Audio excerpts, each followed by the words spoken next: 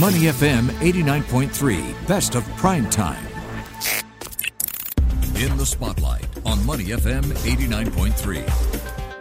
In the biggest leak of offshore data, the Pandora Papers have unveiled how the global elite hide their wealth in a secretive system.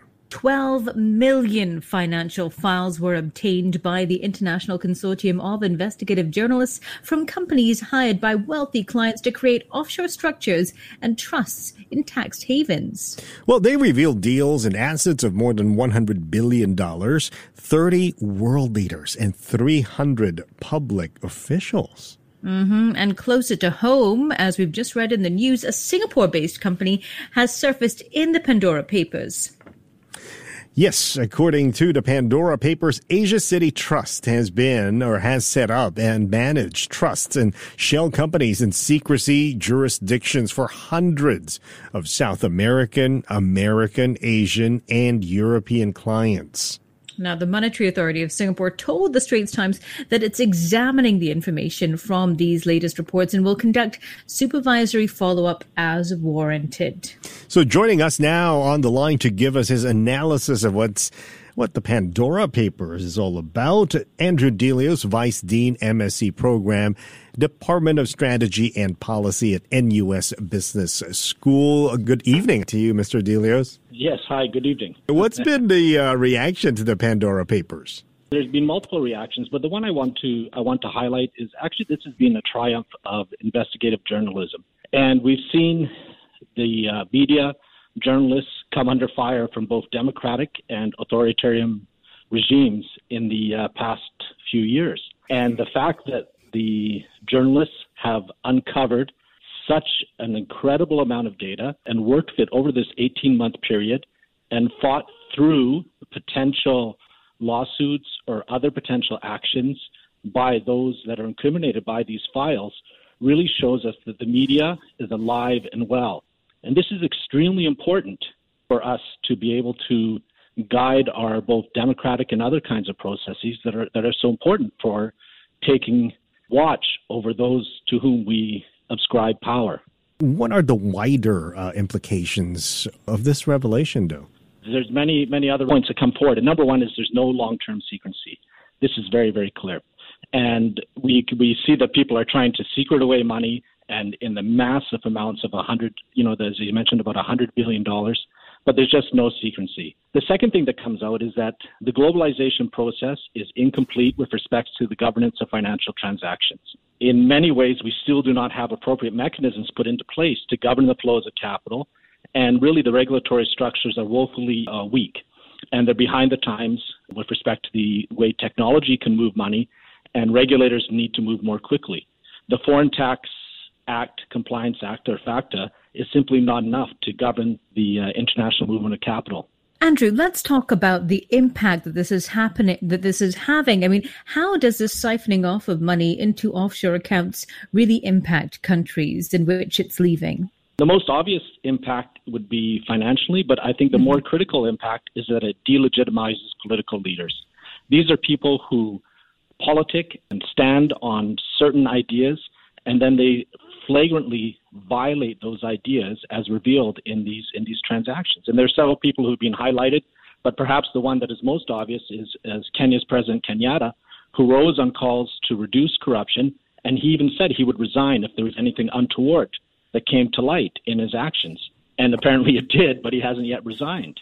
So this creates a tremendous lack of faith in the political process and in the globalization process. That's a very, very severe impact to my mind, because we need leaders who we can trust and who legitimate these calls for globalization and the struggles that people make and experience when we do have globalization and change. Andrew, of course, this is all because of loopholes that allow people to kind of legally really avoid paying some taxes and moving their money or setting up companies in tax haven jurisdictions. But is this unethical, though, in the business world? Ethics is an issue we all struggle with, and I'd have to say yes, it is. I mean, it is unethical because we have people who are supposed to be representing the broader interests of a society, people to whom we give power, we give responsibility, and from whom we expect them to have a larger sense of the common good. When such actions are taken that are blatantly selfish and delegitimate the processes and highlight the inequities that exist for those with wealth and those without wealth, then we do have some severe problems emerging. So I think, yes, it's very, very clearly unethical and embarrassing, quite frankly, for many of these individuals who are caught. We're speaking with Andrew Delios, Vice Dean, MSc Programs, Department of Strategy and Policy at NUS Business School. Andrew, but, this isn't the first time that we've seen a disclosure of this kind. We've had the Panama Papers, the Paradise Papers, the offshore leaks in 2012 as well. So why have governments struggled to tackle offshore money, especially since we've seen so many instances of the ICIJ and others uncovering these offshore tax havens? This will be an eternal cat and mouse game. I think that's very, very clear. We try to come up with regulations, but then we have regulatory jurisdictions or certain jurisdictions that engage in what we can call regulatory arbitrage.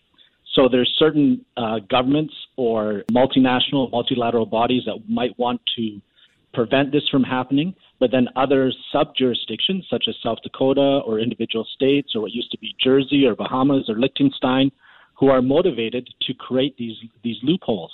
So there's multiple levels of players at work who are all capitalizing on the greed and unethical behavior of many of those individuals with large sums of money who want to do their best to legally, but perhaps immorally, avoid paying the taxes that come with that wealth. All right, Andrew. So the Pandora paper also showed that Singapore-based Asia City Trust set up and even managed trusts and shell companies in secrecy for hundreds of South American and Asian and European clients, and even a prominent minister in Pakistani Prime Minister Imran Khan's government contacted an offshore provider in Singapore about investing a lot of money. How do we know what kind of impact this leak might have here in Singapore?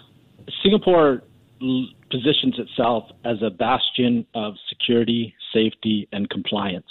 And to the extent that this has negative spillovers in that regard, it certainly will not be good for Singapore.